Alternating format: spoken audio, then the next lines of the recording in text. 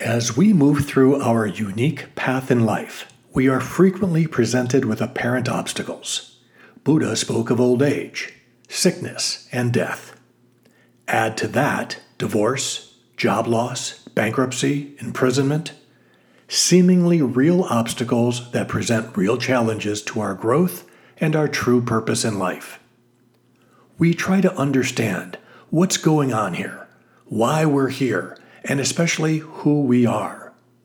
As searchers of the truth, of an awakened mind, of oneness, we are told to read volumes of books, attend workshops and retreats, study and meditate for years, even decades. All of these efforts are said to reveal our true selves. Let me prove to you that you're already awake and that all you need to do is open your eyes. Discover the awakeness you are searching for today. Come home.